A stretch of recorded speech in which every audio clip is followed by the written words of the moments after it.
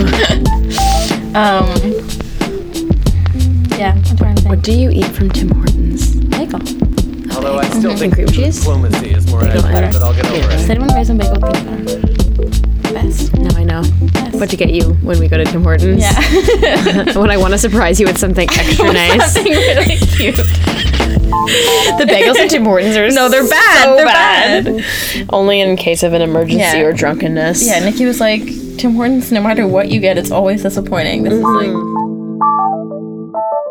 It was a little bit shocking for some to learn that I had, when I was younger, consumed marijuana.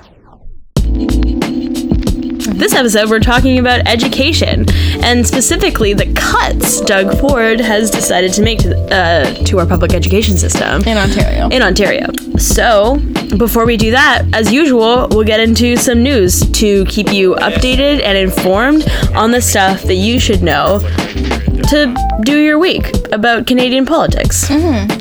What's the first thing, Kate? The first thing is that a couple days ago, it was reported that there are possible cuts to OHIP coming.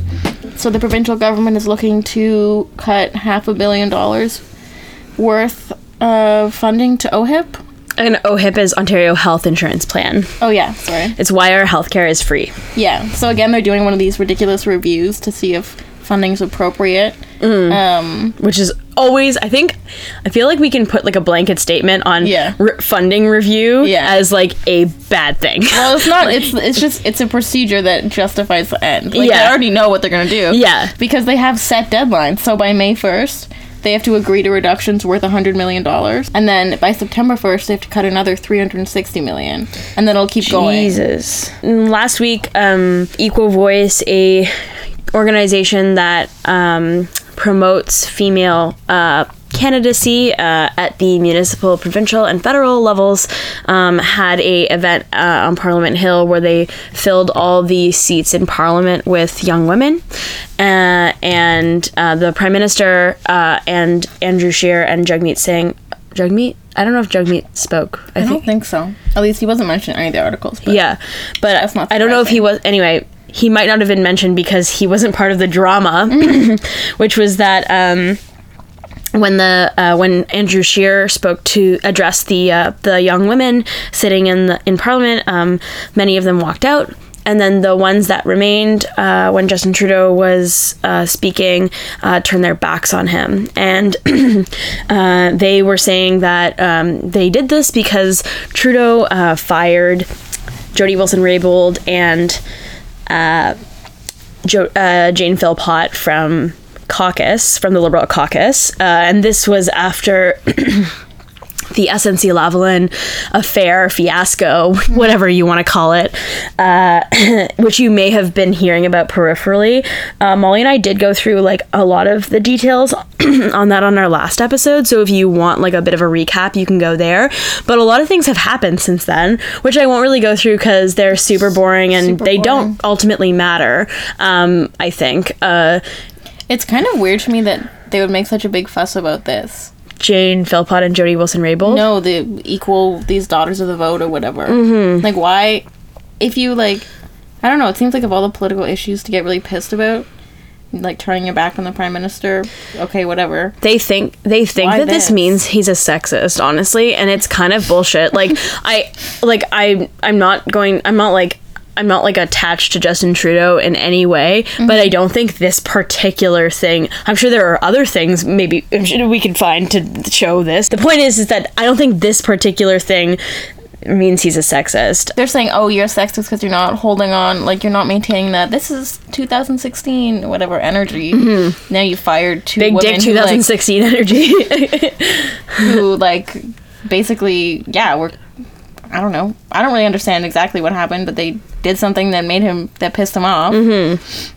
They're both playing politics here. Yeah, right? exactly. And these women who are just buying into it, like, you don't, like, this is somehow new, that this doesn't really matter that much, and that it's all transparent, and they're all just playing this weird game. Yeah. Where women are, like, instrumentalized. Yeah. Even more by being like a symbol of being progressive without actually doing anything. That's actually such a good point. Like, why don't you be mad about like missing and murdered Indigenous women in Canada. Thank you. Turn your back on Justin Trudeau about that. Yeah. He hasn't done anything for it. Yeah, or like... But like 2 random cabinet ministers get fired and you like shit your pants. That's kind of sad. yeah. Anyway, whatever. Maybe I'm just being petty because that girl I know from high school's in it and I don't like her. Also, don't They women didn't- have an equal voice in politics now under Justin Trudeau? So should Yes. they fucking disband? Yeah. Wait, you're Mission accomplished, ladies. Go home. You're irrelevant. Go back to the kitchen. your job your job is over. Let's talk about Alberta, Kate. Oh, yeah. So Alberta's going through the final stages of their provincial election right now. The election is in like a week and a half. It's on April 16th. And basically it really looks like the Conservative Party in Alberta is going to win the premiership, and probably with a large majority according to the CBC poll tracker thing. Currently they're leading at 47.8% of the vote to unseat the NDP, who have been in power there under Rachel Notley. Basically the Conservative Party's running on being anti-climate change law. No, being anti-climate tax. They want to lower the minimum wage. They want to cut a bunch of funding for literally everything. And this is Jason Kenney, right? The leader? Jason Kenney. Who is a former federal cabinet minister under Stephen Harper and, like, literally embodiment of pure evil. Yeah. In my opinion. This is not an objective fact. Oh, he probably. also wants to cut corporate taxes. Oh, yeah. Let's give more money to the And- rich. Yeah. Yes. And expand Honey. the Trans Mountain Pipeline project. Wow. And I love auction it. off 100,000 acres of public land to the highest bidder. Also, Jason Kenney looks like a thumb. I think Hot it's like take. a conservative, like, That's a requirement. Condition. Yeah, that's a condition. they would also audit education and... Oh, review funding. Yep. Don't review funding. Yeah, audit education. And, lift the provincial cap on charter schools in the province. So increasingly privatize education in Alberta, which... We love two-tiered education here in Ontario.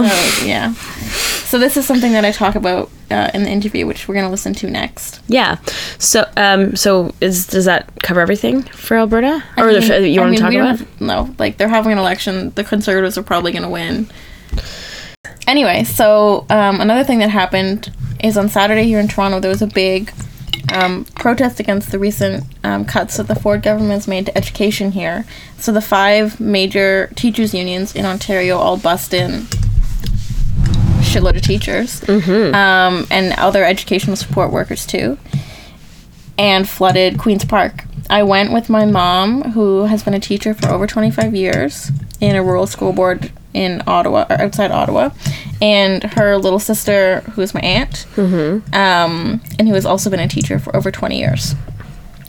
They're the cutest two peas in a pod. Yeah, I'm 5'2", and I tower over both of them. But it was really cool to go to a protest with my mom and my aunt. It was something I was telling Tara earlier. Most of the time when you go to marches or rallies and stuff, especially in Toronto, it feels very, like, impotent. You're just, like, standing there on, like, a lawn and it's cold and everyone's kind of, like... The wind is blowing. Yeah, everyone's, like, half-heartedly cheering and then, like... One hand clapping. Yeah, no, like, a chant will come up and then it'll, like, halfway stop. And What it's do just, we like, want? not fun. Evidence-based decision making. When do we want it? No. Yeah. But this one was really good. It was really energetic. It was Am I sunny. painting in pictures? Were we doing it? It was sunny and warm. Aww. And then after, I went for lunch with my mom and my aunt, and we talked about what going meant to them and what these cuts might mean for teachers and students. And yeah, let's listen to it. So my first question is, why did you go to the protest today? I went to the protest today because I felt it was really important to stand and be counted. Because what Doug Ford is trying to do, I think there's a lot of misunderstanding amongst the general public simply because they're not teachers. Because I think that when people hear 28 kids as a class size, they don't realize that that's an average. And that's an average that goes across school board, not even within a school. So what that does is that actually means that in order to run that grade 12 chemistry class or that grade 11 visual arts class that are necessary for these kids as they go on to post-secondary, they deserve those choices and they need those choices, that those mandatory larger classes in grade 9 and 10, like math and English, are going to be sitting there with 40 kids in them. And that's unacceptable, and that's why I went. I have huge concerns about the impact of the cuts on the classroom, what it's actually going to mean face-to-face, day-to-day with the students. But having class sizes this much bigger makes a huge difference. And the idea that there's in some way a benefit to students to have much larger classes makes no sense. The students will say on days when there's something special going on, like a hockey tournament or some other special event, and for some reason there's a number of students who are out of the class because of their attending an event, and students who are remaining in class will almost always say, wow, this is so nice. We get to have so much more time to talk about things and do different things, and it's just so much, it just feels better. So you don't have to look far to get evidence about the difference that class size makes. And class size is a big concern that I have, and the overall idea that we're going to apply some sort of purely numerical analysis to what should happen in our education system is a big, huge concern to me, because we're talking about human beings with needs on many levels, and if anything, we need to be investing more to try to meet the needs of our students in front of us. And if we want to be fiscally responsible, let's look at what their needs are here and now that will help prevent problems in the future. That's where your fiscal responsibility is. So what was the experience of the protest today like? It was amazing. That's the first time I've ever attended a political rally or protest of any kind. And to be gathered there with 20,000 like-minded people who all, gave up their Saturday and hopped on a bus at 4:30 in the morning. In the case of the people in Northern Ontario, at 1:30 in the morning, it was amazing just to be gathered and to be united in this very critical fight. It felt amazing. It was wonderful. Yeah, it definitely feels like a fight, and I don't like to say that because I want to think that when problems arise, it's a matter of talking about it and figuring out a solution. But the steps that the government has taken are unprecedented, even in comparison with the actions of the Harris government 20-some years ago. The attack on the teaching profession in particular, and the ruthless application of cuts, in my 25 years of teaching, I've never seen anything like this. So yes, it does feel like we have a fight on our hands, and I think that as teachers we need to be prepared to step up and fight for our students' education. The mood at the rally today, it was very evident that teachers are prepared to fight, and they're prepared to fight hard. And this was just the first step, I'm certain, in a series of rallies and protests and movements and initiatives that teachers are going to take to let their voice be heard. Because right now, Doug Ford seems to have a leg up in terms of the messaging, and it's our turn. Mm-hmm. So what can other people who aren't teachers, people in the general public, what can they do to get involved? So every Friday, there's a movement where we're asking everyone it's called #RedForEd. So wear red in solidarity with teachers and education workers of all stripes. And anytime that there's any sort of rally or protest, everybody is welcome. Mm-hmm. It was great to see lots of different members of the public there today, not just teachers. Those are two things that can be done. And the other thing is, I think they can just ask questions. Ask teachers questions. What is it that you are so upset about? And I think that hearing it directly is going to help people understand why this is so critical and what it is that we're exactly so upset about. It has nothing to do with our own personal interests. It's what we know is going to happen to the classroom and to the kids in the classroom. We already can't get to every child in the class every day. That does not happen. And this is only going to amplify the problem and make kids frustrated and disinterested. Be informed. Find out what the numbers mean. It's easy to throw out numbers like increasing a class average to 28, but I think it's so important for people to understand that what that means, that's an average. So that means that we are talking about classes of, if not 40, certainly approaching 40. I don't know if you try to picture what that's like in a classroom. So be informed. Think about what that actually means for your own children. Even if you don't have children, think about what that means for our up-and-coming students who will be our future leaders. I think it would be good to explain about the autism. Oh yeah, do you want to talk about that? So I think it's also another thing that I think it's important for everybody to understand is that the funding, what he's calling new funding or the new funding formula for autism, what that actually means is that there's no new dollars whatsoever being funneled into the education system to help the students with autism. And Doug Ford presents it like it's some new thing, that there's going to be students with autism in the classroom. I have, on average, between 2 and 4 kids in my class every year who are on the autism spectrum. I have received no special training to service these kids, but what those kids do get is they do get extra funding. And what he's going to do is he's going to take away all that extra funding and fund a child who's on the spectrum with the same amount of dollars as a child who is not on the spectrum. So all of the special assistive technology that child benefits from, all of the small group or individual educational assistance time that child benefits from is going to be gone, and all of those responsibilities are going to be added on to the teacher. And it's not that I mind taking on those responsibilities, it's that I already can't adequately service the needs in my classroom, the academic and the social emotional needs in my classroom.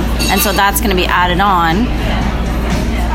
I'm game to take on the work. I know that I'm not going to be able to adequately meet the needs of the kids. Right.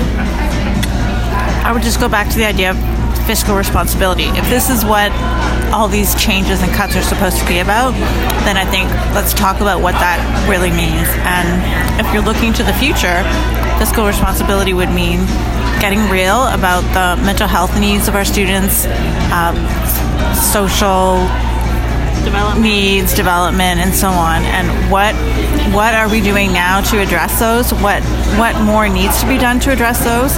And if we invest more in helping to be real about this and dealing with it, long term, as a province, we would save so much money in health costs, emergency room visits, diversionary programs. Mm-hmm. We'd have higher number of more productive citizens who are reaching their potential. Mm-hmm. Do you want to talk a little bit about the e-classroom thing? I do. Yeah? So another thing that I think is really important for people to understand is that with this new initiative where Doug Ford is proposing that every high school student takes 4 online credits, there's been no details around who will be teaching these courses, none whatsoever. And I think the strong possibility is that it's actually going to be private companies that are going to be administering these courses. And unless you are a student who is very self-directed, a strong learner with lots of initiative, that is who succeeds in online courses. So any struggling student, any student who might have attentional difficulties is going to really struggle in a course like that. And the other thing that it does is it moves us toward the 2-tier education system, because I think that if you have students like that who are feeling underserved in these online courses, the parents who have the most means to do so are going to be influenced to register in private schools, which I would say is what Doug Ford is hoping is one offshoot of this, because that takes those kids off of the public budget. So when you say a 2-tier system, that means the rich kids go to private school and the poor kids go to shitty public school. That's exactly what I mean, and that's what you have in many parts of the United States, especially in the southern United States. And we've seen that with those American charter schools, those students in those states that have that two-tier system, they are coming in and in the lowest percentages as far as their ability to perform well when they go on to post-secondary. If they go on to post-secondary. If they even go on to post-secondary. And the other thing that it does is, if you end up with only lower income students who might come from difficult family backgrounds, and they have there's no balance of students in the classroom, that doesn't create a rich learning environment for anybody. So you're just ghettoizing education. Completely. And I think that this is Doug Ford's first step in that process. I think that's exactly what his goal is, to go with a privatized education system. He's trying to Americanize our public education system. Yeah. And we see where that's gotten the Americans. Anything else you guys want to talk about? No. That's good. That's great. That was Kate's interview with Cindy and Lorianne. And I guess one thing we should probably mention is that you probably got this from the interview, but if you don't already know, education is funded by the province of Ontario. It's public, which means it's public. We do have private schools here, but most of the schools are public. I guess there was only one thing that we didn't cover in that interview, which is the it's a policy of attrition that these cuts also include. Basically, that means that although the government says they're not actively firing anyone, they're also not hiring anyone, which means that when teachers retire, which a lot of teachers are baby boomers, and so a lot of them are retiring in the next year, a couple years, there will be no replacements hired to fill their roles, which means existing staff will have to take on more classes and bigger classes. So this means that, like what they were talking about in the interview, that mandatory classes that you need, the province mandates for your degree, such as like English, could have up to 40 kids in a classroom, which is insane, psychotic. Yeah, I have such baby fever, but if I was in a room with more than 5 kids, I would shoot myself. And they're assholes when they're teenagers. Oh yeah, really. So yeah, that's a really big problem. Also, I think, as Kate mentioned, just because a teacher retires doesn't mean there's any less demand for teaching jobs. No. Doesn't mean there's any less need for teaching jobs in classes. So I feel like the Conservatives use this attrition policy with a lot of things. Doug Ford has used it with a bunch of other different things. Yeah. Well, it's an easy way to cut. He's cut jobs we're without not cutting taking jobs. Yeah, but you are. You're taking jobs. So in the next year alone, approximately over 1,000 teachers are expected to retire, which means that 1,000 positions will go unfilled. Great. And that's a minimum. Doug Ford has a fucking majority government, so he can do whatever the fuck he wants. Thanks, Ontario. But this rally was really good, hopeful to go to in some senses, because the unions really got it together, and they seem this energy that they have will carry through, because they're renegotiating their contracts with the government in September, so we might see some strikes. We might see strikes. There'll be a lot more walkouts. Oh, also, I forgot to say, my little sister Lauren goes to high school, and she organized a student walkout in protest of this at her high school. Shout out to Lauren. Yeah. Oh my god. This was over 600 high schools in Ontario did this. Wow. April 4th, I think. So students Brilliant and teachers woman. are trying to do stuff. So you should support them if you can. Go to stuff like this. There'll be more rallies and events across Ontario. Teachers are such a good case for unionizing your workforce, because you have collective bargaining power, renegotiating your contract with the province, and you do have the power to collectively walk out. Yeah. Which I think is I think in a situation like this, especially where the government has a majority and a mandate like that, it's incredibly powerful.